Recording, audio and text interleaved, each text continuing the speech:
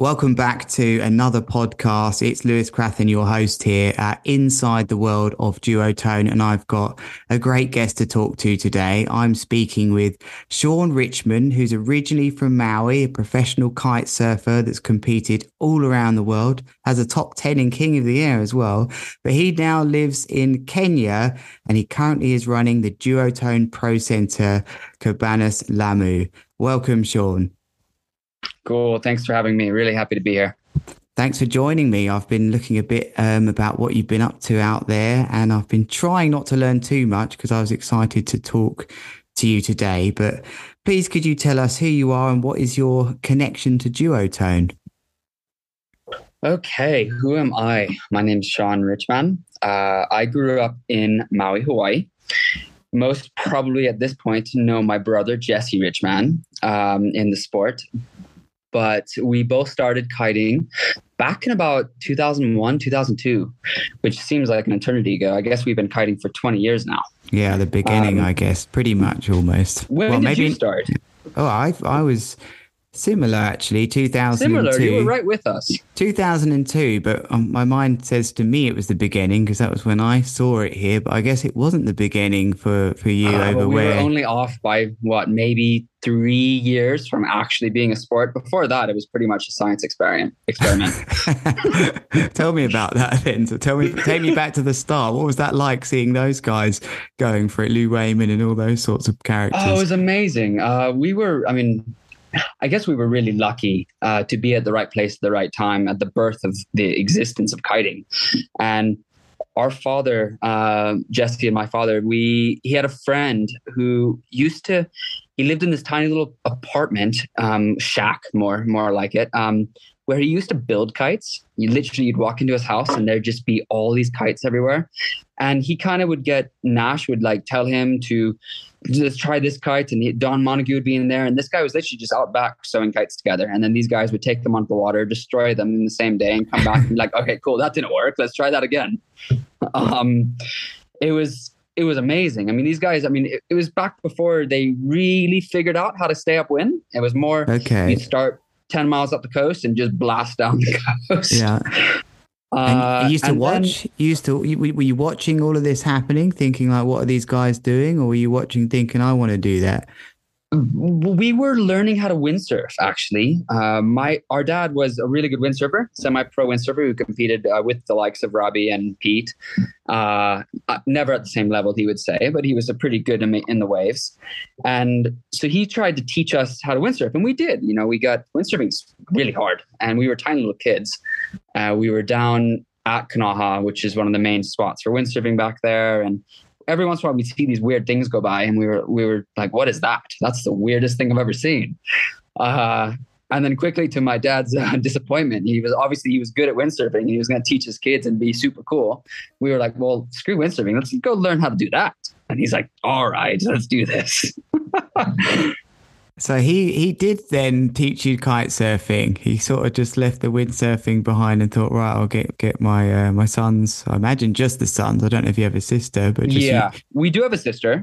She never went down the kiting route, but so he was obviously good at windsurfing. He had never done kite surfing, but he found a couple friends, got us in the right scene, got us at the beach, got us gear, and yeah, he was amazing.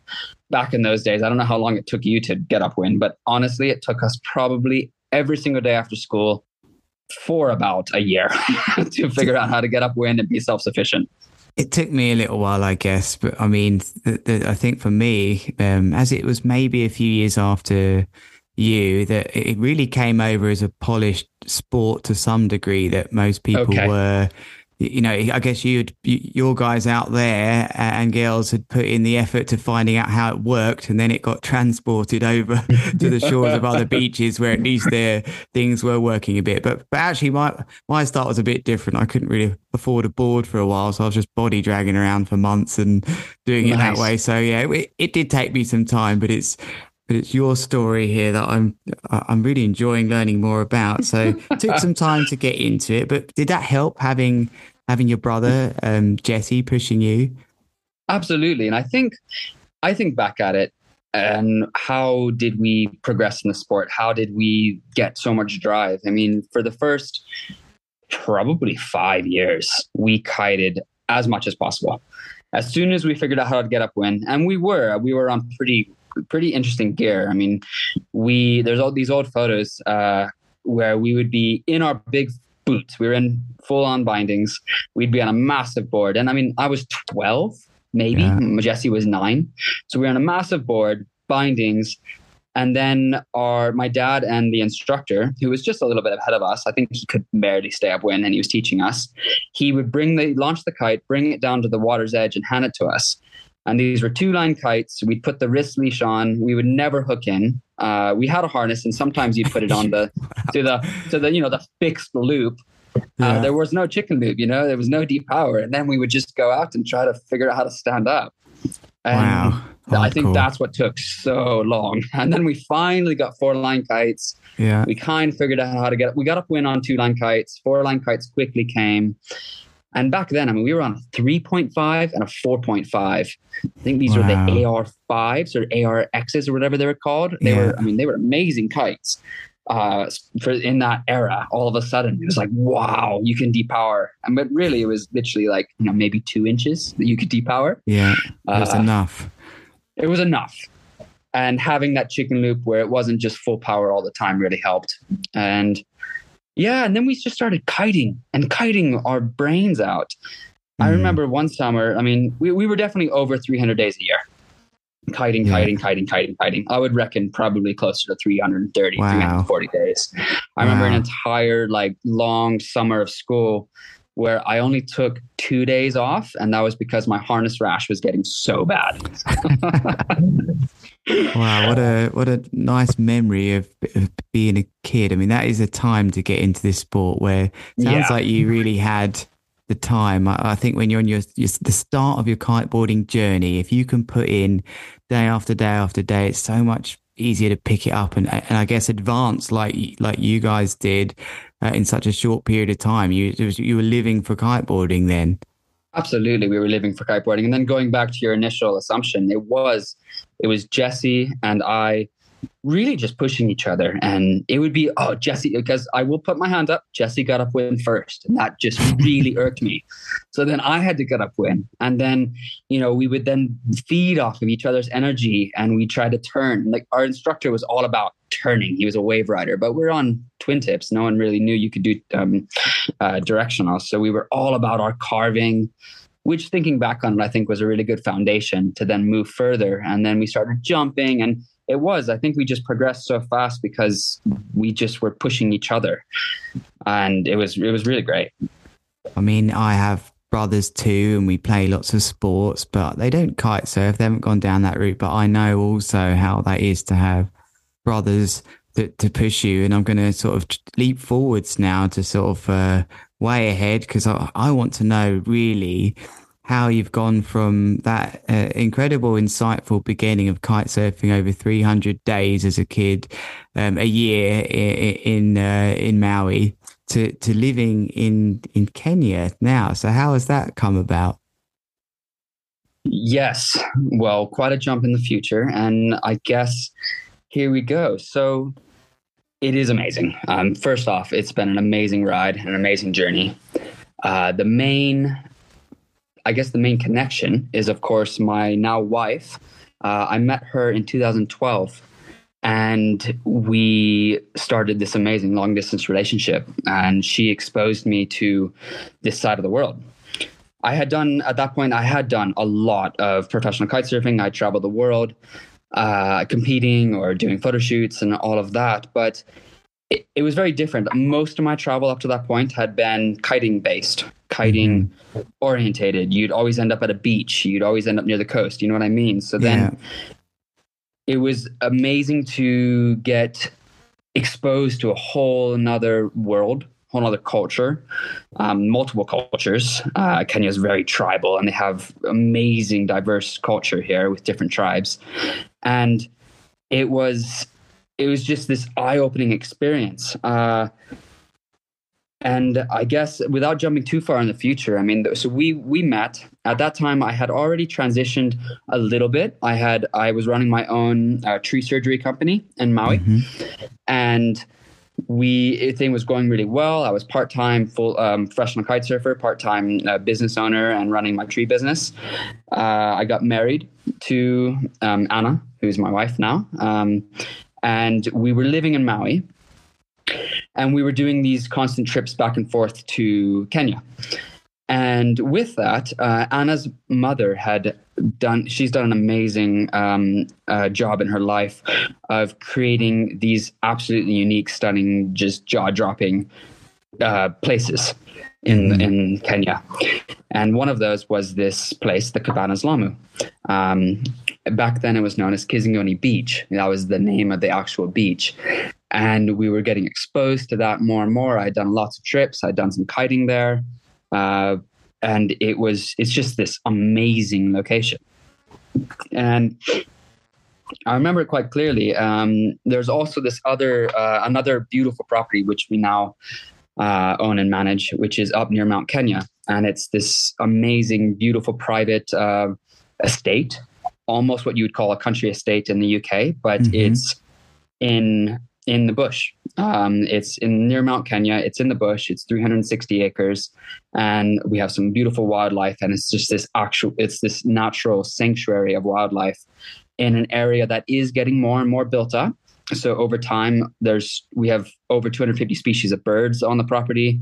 We have bushbuck. We have all types of we have clawless otter. We have all types of amazing wildlife. And that was what the initial draw to move to Kenya was one day Anna's mother approached her and said, I'm not sure if I can keep this alive. It's not quite able to handle itself. It's not paying its bills. And we might have to let it go. And by letting it go means it would have cut up, sold off and cut up. And then that entire sanctuary would have probably disappeared. So we were sitting in Hawaii at the time, and we made the decision to, let's risk everything. It doesn't matter. We're young. We can come up with another tree business sometime if that's what we want to do. Yeah. And we moved to Africa full time. This was back in 2016, and we decided to make a go of trying to save that sanctuary, and then continue helping her mother with the other projects that she had, one of which is the coastal property, the cabanas. Yeah. And I guess going straight into it, we went straight to the Mount Kenya Lodge, which is called Mukima House. And we reorganized some things. We worked with her mother. We helped make the company efficient. We did all kinds of stuff. And it started managing itself. It started being able to support itself. And which was amazing, which was absolutely great to see. We got it stable, and that took about a year or two. And then we decided to do the same down in Lamu at the Cabanas. And how far away is that then to the Cabanas? So Kenya's big. Africa's big. You don't think about it, but it's really big. And so Mount Kenya to Lamu direct is actually not far. If you were to fly in a direct line, maybe a 3-hour flight in a small prop plane. Usually we go through Nairobi, and from Nairobi, it's only an hour flight on one of the commercial flights, which is great. And then Mount Kenya is about a 3-hour drive north of Nairobi. So not so far away. It's Kenya's all about, I never thought about Kenya having this amazing coastline. Especially, I never heard about the African coastline for save Cape Town in the kiting world. We were never traveling this side. I would hear about Mauritius, or I'd hear about Cape Town pretty much. Yeah. At least in Hawaii, we never really heard much about this side. And then Kenya's it lends itself so well to having a beautiful bush safari, and then having that beach, pure Swahili vibe, coastal vacation, which is amazing. And so we were up in the bush. We had done a long time, in the bush, and we got that sanctuary stable, and we decided to go down and live full time at Lamu Island at the cabanas, and make a go of making that place more efficient and bringing it up as well, because at that time it had some troubles, and we dedicated ourselves to that. And that took us the last 5 years, and we've created it to where it is today, which has been an incredible journey. And well, firstly, congratulations, because that sounds like quite a jump, quite a risk, a challenge to take on, especially as a young age to do so. So it's a great message to everyone that actually taking risks and going for things like that can, you can be rewarded for that. And it sounds like you're in a great place now. And so you've done 5 years down there, and it is now a Duotone Pro Center, which we'll get on to talk about in a minute. I want to know what the kite surfing is like. I'm going to get straight in there. What are the conditions like? Because that obviously must play a part. I mean, it must be nice having a nice coastline and safari looking areas, but the wind's got to be good, right? You tell me. Yeah, and that's what's kind of the incredible part about it is when I landed there, my first trip ever to Kenya, I just kind of couldn't believe it. The kiting is so good. Yeah. Just so good. And I'm not just saying that. I mean, you and I, we've competed across the world together, and we've been to some pretty cool places. And it just kind of molds all of these things that I used to want to see in a location into one. So you're in the middle of nowhere, and it really has that vibe and that feeling. There's no big buildings. There's no roads on the island. It's only by boat transport or by donkey, which is what that's what all the building materials are moved by. It's using donkeys. If we have to move any material, it's all by donkeys. There's no cars, no trucks. God, so nice. Wow. It's amazing. So you have this pure African middle of the nowhere vibe. The coastline is rugged, but there's so much beach. So you have that ruggedness to it, but you also have the friendliness where it's all sand. Yeah. And where we're situated, we're on this point, on this little point of the island. And so we have this wraparound zone where we can kite. And there's this massive sandbar, probably sticks out a mile into the ocean, almost by a mile up. So it's like a square mile of big sandbar, which at low tide is between ankle all the way to maybe chest deep water. So flat water, good for beginners. Great for beginners. You can, if you lose your board, you stand right up. It's all sand. There's no rocks.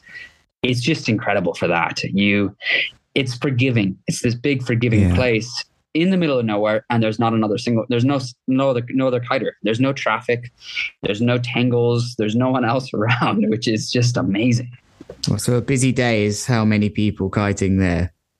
It's just whoever we have usually at our spot. Every once in a while, we'll get some cool drop-in guys traveling through, like local kiters from down the coast or something will come up for a trip. But like a busy day, if we are out there, Duotone Pro Center's running, we have 3 or 4 lessons out, and then we have maybe 3 or 4 rentals out, and everyone's just enjoying themselves. It's less than 10 people on the water.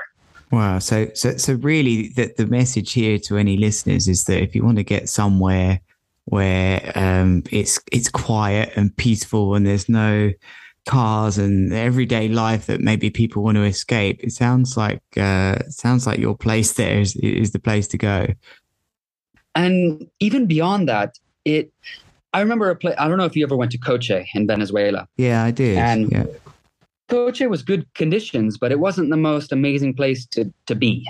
At least when we were there way back in the day. We always would get sick. The food wasn't amazing.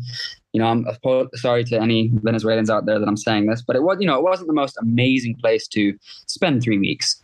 And we'd go down there and we'd compete, and it was quite rough. But the conditions were amazing, and it was worth it. It was worth doing that, having a bit hardships on the land for the amazing conditions on the water. Yeah, it was all about the kiting, that place. It was all about the kiting. And that's what's amazing about is where we are it's this pure, almost solitary, safe place to kite. The wind is super stable. And we have literally 5-star luxury resort on the beach right at the kite spot. Wow. So you're not sacrificing anything. In fact, I mean, to use the cliche, the man who wants to go kite and he has his family, and if he wants to go somewhere where it is super, he can leave the family at the resort.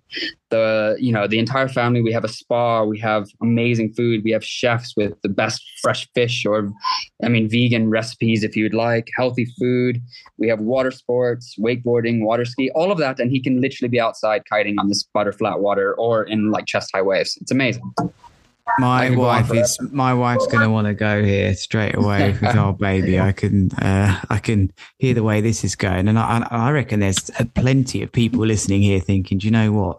Got a honeymoon that's supposed to be planned somewhere. Maybe I can get away with going somewhere like this where I can kite as well. It sounds like the best of both worlds. It really is, and I'm not just saying that. It just really is. And it's the best for everyone. It's a family destination. It's a romantic getaway, or it's a pure full-on kiteboarding destination. You can make of it as you will. And it's pretty special. And it's quite amazing that my wife's mother found this place and it just happened to be this amazing kiting location. It's amazing. The family link is something that really comes across in the way you're talking to me now, that the fact that you actually went over to try and save somewhere that was so linked to the family, and then you've moved on to somewhere else which is also within the family, that must feel so amazing. And I have seen some of the images as well online, and it does look like a really peaceful place to be, to go and kite surf. But something I want to move on and ask you, which is something I don't actually have down on my questions, but I'm fortunate enough to have spent some time with you and your brother, and I get an idea of what sort of guys you two are. But really, I want to know from you, living somewhere like this as you've described, how good is that for your mental health and well-being? Yeah, that is a very good point. And tying it all in, it's been an amazing journey. And as you said a little bit ago, leaving Maui as a young man, I was in my 20s. I think I left at 26 is when I moved from Maui.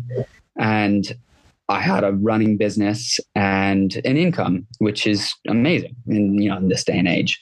And we left all of that behind, and we came to Kenya. And Anna, my wife, she told me something back then, and I didn't really understand it. But it's been so true, is that you can't plan for what it will come, especially out here. There's so many turns and bends in the journey, so many wild card situations. And it's just been this insane wild ride of self-growth, self-learning, self-discovery. I'm a completely different person from when I came here 6-7 years ago to where I am now. Obviously, I've been growing up as well. It's time in life where you learn, but it's just been this amazing learning experience. So, just touching on mental health and touching on everything we do, is I've discovered that I'm addicted to learning. I'm addicted to problem solving, usually with hands-on issues, as well as tech. So with these hospitality companies in Mount Kenya and at Lamu, you're in remote areas, so you have to figure out things yourself. There's no one you can really call and say, hey, I need some help. Can you be here in the next hour? The solar system's gone down, or the Wi-Fi is not working, or the plumbing has exploded and we have a massive leak.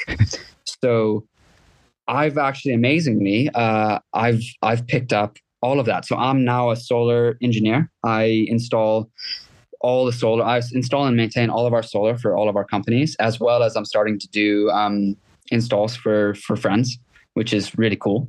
Yeah. And it's been amazing to learn, as well as I realized I love dealing with internet networks, which is the most geeky thing. And I love it. I'm such a geek. And I send our internet, our Wi-Fi networks across 300 acres or miles across to neighbors. And I now run professional networks for people over here, which is really amazing. I do all of my own electrical work. I do all of my own plumbing. It's just been this absolutely fascinating discovery of, I mean, also frustrating, don't get me wrong, but it's been amazing to the journey to where I've become. And I think Kenya itself, and also just the supportiveness of my wife, just how it lends itself to you pushing yourself in ways you never knew. And then it just rewards itself so well. So, I mean, from a day-to-day mental health perspective, I'm just so blown away when I think about where I've come from to where I am now. And it's just been this amazing journey. Wow. I don't know where to start with what I've just heard there, because I really feel like every single human, you know, the purpose is as a human is to learn. But I really feel that perhaps with all the distractions in life that there are today, that sometimes we don't spend enough time actually learning, and the environment you've chosen to be in, it sounds like it's an absolute dream place to be learning and wanting to learn. And it sounds like it becomes addictive, like you said, and all the things you've learned. I mean, one of those things would be quite special, like the internet, but, you know, plumbing and solar and all these other things you've picked up. It sounds like it's really a result of the environment that you've put yourself in. Do you see this come across in the guests, even if they only spend two weeks or so there? Can you see them change? Yes, absolutely. It's such a raw place in so many ways, and it's humbling. You're around a lot of people that, despite maybe not having that flashy car in the Western countries, they're super happy. And you start learning more about the Kenyan, like a local Kenyan, and where they've been and what they've done and their hardships and also their successes. And it really is quite amazing. I think also, I mean, materialism. It's Nairobi is a buzzing city, don't get me wrong, and you can get all kinds of likes of everything you would like. It's a food hub, all of these things. But at the same time, you start going outside Nairobi, where our locations are, and you can't be a materialistic. Like, you can't have you can't just I want the brand new iPhone. Your lead time on that is a long way. So you have to drop that sense of everything you're used to on a day-to-day life in the Western culture of I'm going to order on Amazon and it's going to arrive that same day, or if not, that next day. That just doesn't exist. If I need something, if I travel to the UK, I got to make it. I got to figure it out. I mean, I literally, when I'm coming back from the UK or something, I'll have random screws and washers and bits and maybe a tap or two. I'll have an electrical outlet. I'll have all this random stuff in my bag. But that's because that's all the little things I want exactly. And you appreciate it so much more because it's not just at your fingertips. And I think that's really good.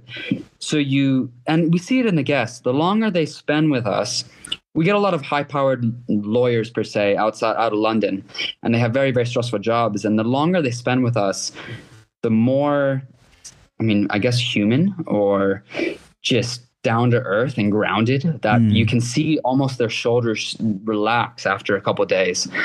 And it's really satisfying after someone has come to a location like where Anna and I have built, along with her mother. And it's so satisfying when we watch that person leave and they're a completely different person. They're relaxed. They're a bit more centered. They've eaten amazing food. They've been around some amazing people, learned a bit more about this culture. Yeah, it's really cool when it's get passed on to the guest. All right, Shawn, I want you to describe a perfect day of kite surfing where you are, how windy it is, what sort of conditions you have, flat, is there waves? Like, what is the perfect day out there? Cool. All right.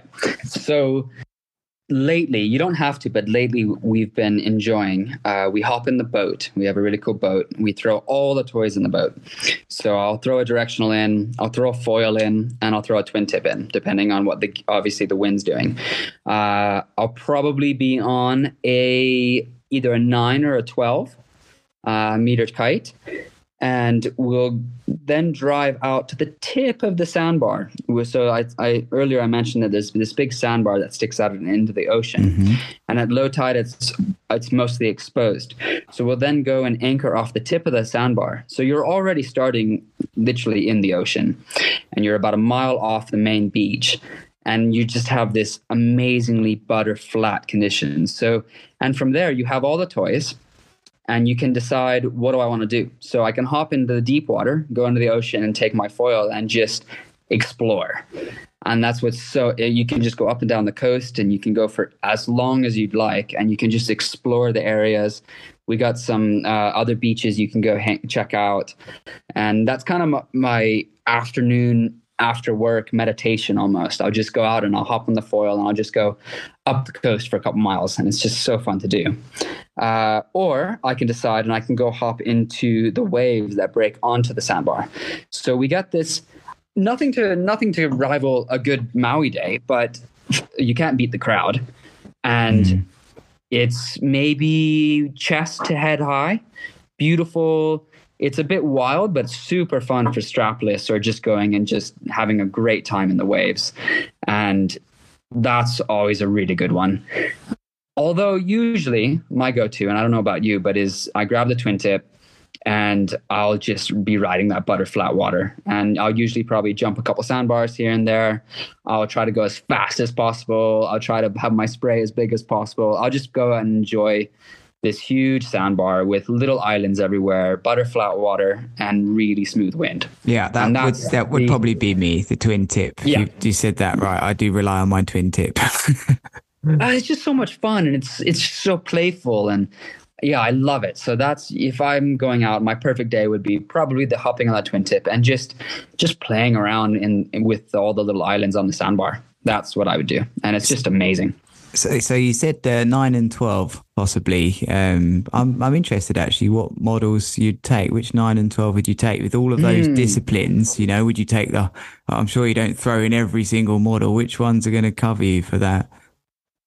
You know, I'm kind of having a pull more often than not to grab that Rebel SLS. That is one awesome kite. Yeah, it's a booster, isn't it? That is a booster. Oh, I just love power, and I love, even I'll loop it. I love having that more stronger, really powerful kite, but then I love how quick it is. So it's kind of molding all those in, and I always feel that there's more in the kite. I don't know if I'm explaining that. There's more for me to learn about how it moves. Where you get the rock solid kites like the Neo. The Neo is super fun, not as powerful, but then I'm out there doing double kite loops and just whipping it all over the place and usually destroying myself. But or, you know, you're hopping in the waves. But with the Rebel, I always feel that it's like a wise old man that I'm trying to figure out how he wants to fly best all the time.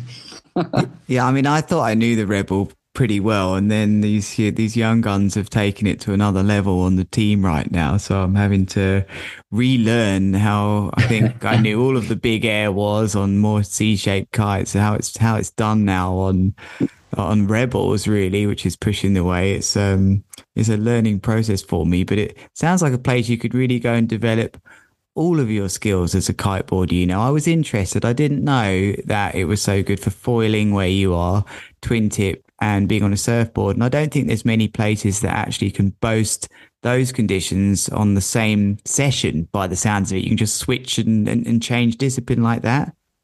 Absolutely. Yeah. You can grab, you would take all the things out. You don't, I mean, and it's just there. It's all there for the taking. And yeah, I'd say it's strong. Like the strongest conditions for it would be the foiling and the freestyle, or just the free riding. Mm-hmm. And then the waves is if you just want to go out and have a really good time and playful and develop your wave riding skills, then it's perfect for that. Yeah. I'm not going to, there's no double overhead waves, but it's a really fun, just head high, chest high slasher. Well, perhaps because you have been brought up in Maui, Shawn, you think chest to head high is just pretty average, but I can tell you there'll be a lot of people listening like myself here thinking that's like world class surf, you know, like you don't always get those sorts of waves. So it does sound like that discipline is also quite covered where you are. Yeah, it really is a unique place. And I definitely have those days, even after kiting for 20 years, I have those days where I pinch myself and I say to myself, like, that was really fun. That's an important thing to mention. Now you've been kite surfing 20 years or more, I have as well. And to keep excited about the sport and to keep wanting to learn, it takes going to the right places, but you certainly sound like you've done that. Now, part of your passion is to coach people, and it's something I'm reading here that you offer to the clients and the guests to come down and do one-on-one coaching. And what part of that is it that you're interested in? As a coach myself, I love doing it. I'm interested from your perspective what you love about coaching different aspects of kiteboarding. I have actually seen you coach before, and it's really cool the way you do it, by the way. Oh, thank you. And for me, it's after we've been kiting for so long, certain aspects of the basic maneuvers, sometimes, I mean, we don't really know how we do it. We just do it. And it's really quite interesting and fun when I'm looking at a student who is either a good kiter, but they're struggling. And so many of these small struggles that a good kiter will have will be really simple things. And I really enjoy following a student for a good maybe 20 minutes. And I'm analyzing everything about them. Where are they putting their kite? How are they positioning their weight on their board? What's their posture like? Where are their hands on the bar? And it's I love that moment where I come to the student and I just will say, cool, all right, move your hands in a little bit, kite a little bit higher, move your weight back on your board, and try it now. And they're like, okay. And then all of a sudden they're rocketing upwind, and they're just like, what? That was it? Yeah. Well, it's when it happens like that, it's great. When those moments happen, but it's not always easy. I am describing the absolute perfect situation. Yeah. No, that's for sure. But you do. It's important to mention that you do have that, don't you? Sometimes it clicks, and then other times it's a whole different challenge. Give me some other examples of some coaching experiences you've had out there. It's because we're in the middle of nowhere. It's very private. We don't have to worry about traffic, which is nice. So I get to have this very intimate one-on-one experience with the student. And it's almost where I enjoy coaching, but I also enjoy guiding in a way. I want to guide whoever it might be through an experience that they're going to have the best time possible. So we'll work on anything that they want to improve, but at the same time, little things where I'll determine where's the best wind today, what's the best gear for them, where are we going to go today, like that's the best for their type of riding. Yeah, and I really enjoy that. I enjoy making sure that the person has the best session possible. Yeah. I feel like what you're describing here is cracking the code of each individual human, which is an important part of coaching, because the same message doesn't get through the same way to everybody. But the best way you can learn someone's code is to get to know them, and I guess you do really get to know them at your spot. Well, absolutely. And then, I mean, going back to because I've been doing it, and we've been doing it for so long. And I have teetered in the past with burning out, and I have burnt out on kiting. So I'm always conscious of that. And I never want to push myself to the point where I get to that again, because I love kiting now and I love where I'm at with it. Yeah. So with that, I won't be able to do factory line, pump out the lessons, just get it done. I want to know, I want to get involved with my students. I want to learn about their lives. I want them to become a friend. And then I have a personal connection. It's this fun experience. And I'm literally just guiding my friend to become a better kiter. Well, for all the people listening, I think that is something, mate. Do you think you need that too? This is the place you need to go, maybe unlock that next level of your kiteboarding and perhaps that next level of yourself. So we're going to move on now. We're not far away from wrapping this up now, but I've got a couple more questions for you, Shawn. And I mean, you've always followed your passion here. Clearly, you've been a professional kite surfer. You've stuck close to it, and you've managed to stay passionate with it and engineer a way of it being, your job really, or your to become a better word really is your income or your livelihood. What advice would you have for people listening that are thinking that they're really passionate about something? Maybe it's not kite surfing, maybe it's something else, but they're not close enough to it as a job or everyday life. How can they try and do this as well? Yeah, I'm a massive. I would say, for as far as my experience goes, slightly riskier towards the passion side of your life is what has driven me to where I am today. And by risking leaving what I knew in Maui and a stable and quite good income, and just absolutely throwing that all into the wind, following love. I have the most supportive, amazing wife I could have ever asked for. And risking just on a day-to-day basis. And I've just decided to learn as much as I possibly can. And it's got me to where I am today. And I'm so proud of where my wife and I have come. We've overcome huge struggles and hardships. We've at the moment, we're continuing to save that sanctuary near Mount Kenya. And we're now moving more and more into the health, the wellness, the mindfulness, the just being a better people on this world and giving back as much as possible and sharing that with as many people as possible. And I'm just so happy with where we've got to. It really comes across. It makes me want to be there. And I'm sure there's lots of other people listening thinking, wow, I want to live like that, like it's sounds awesome, Shawn. It really does. It really is. And you're going to have to come out and join sometime, by the way. But yeah, I am. I definitely think I am going to be out there. Cool. Yeah, you're anytime. It'd be so fun to have you out here. And yeah, on it, it's been an amazing ride. And I would say follow your passions, follow your heart. But you definitely dedicate yourself. And the road is not a straight line. It's definitely all over the place. But if you really put your mind and effort into it, I believe that you can overcome huge challenges and you can become super proud of who you are every day. Well, I'm onto my last question for you now, Shawn. And I think it's a very fitting question to ask from hearing all about who you are, who your partner is, your values and your beliefs. And the amazing Duotone Pro Center that you have down there, because I know a bit about your career and I know it didn't necessarily start with Duotone. I want to know why you've partnered with Duotone for this Pro Center down there. Yeah. It's quite funny how we partnered with Duotone.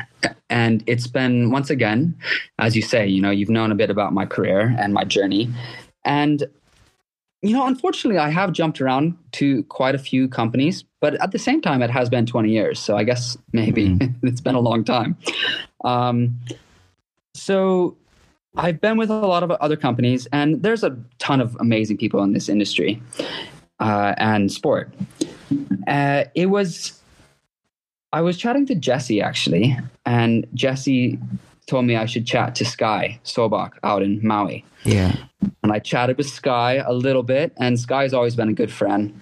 And he passed me over to Sebastian in the Duotone Pro Center side and marketing side. And I've never encountered in 20 years of kiting such a organized, it came across super passionate and just well-run oiled company that was presented to me all of a sudden. I hopped on 5 Zoom calls within 4 days and we started chatting, and it was way less about the technical, financial or deliverable side of it and more about the passion, this is such a cool collaboration. This is a beautiful place.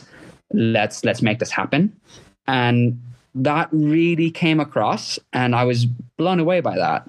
And I was always hesitant. It's like, when is this going to stop? But it hasn't stopped. The company's been so supportive of everything we've been doing. They were so happy to collaborate with us. We've worked on all of the material, the branding, setting up the Duotone Pro Center website. There's a whole team that's just so passionate about what they do. And then the gear is just, for me, it's on another level. I've ridden a lot of gear in my life, as have you. And when that first shipment of gear arrived, I was just blown away. And I just keep on playing, and still I keep on playing, and I keep on like, what do I want to ride today? Do I want to ride the Neo, or do I want to ride the Rebel? Or, it's always super fun to choose and to have that huge scope of well-designed equipment. Is just super fun. So it's been an amazing, almost like, we've been setting it up for about a year, and we've been running for maybe about 6 months. Officially just about a month or two, and it's been an amazing journey already just on that. I didn't know it's so short, actually. It looks like it's been going for quite a lot longer than that, the partnership. Yeah, it's quite new, and I kept on trying to. I had this location. I mean, through Anna and her family and everything we've been doing, we have the location, and I knew the potential. And it was just about finding that right person or company and brand to realize the potential. And it's really amazing that Duotone realized it and then have been so supportive of developing it into what it is now. Well, I'm glad it's worked out so nice for you. And just to echo that, really, I think, the depth of personnel in so many different positions in the brand, and the passion, like you said, from the people that wanted to partner and the people that make the gear. That's something I've very much felt as well for over 7 years now, actually. And I think the best thing about being part of the family is this, the fact that they are empowering people to really be themselves. I feel like I really am on board to be myself, and that I'm different in that way, and it brings something different to the table. Absolutely. And it's just amazing when you find a group of people that work towards that. Yeah, you work together and not against, which is what it's about. But that is going to be the end of our interview, Shawn. So thank you very much for joining us. It's my absolute pleasure. Thanks for having me. And I hope to get out to visit you one day. Anytime. Let me know. Thank you. It's Lewis Cratton, and that is another podcast inside the world of Duotone. Join us next time.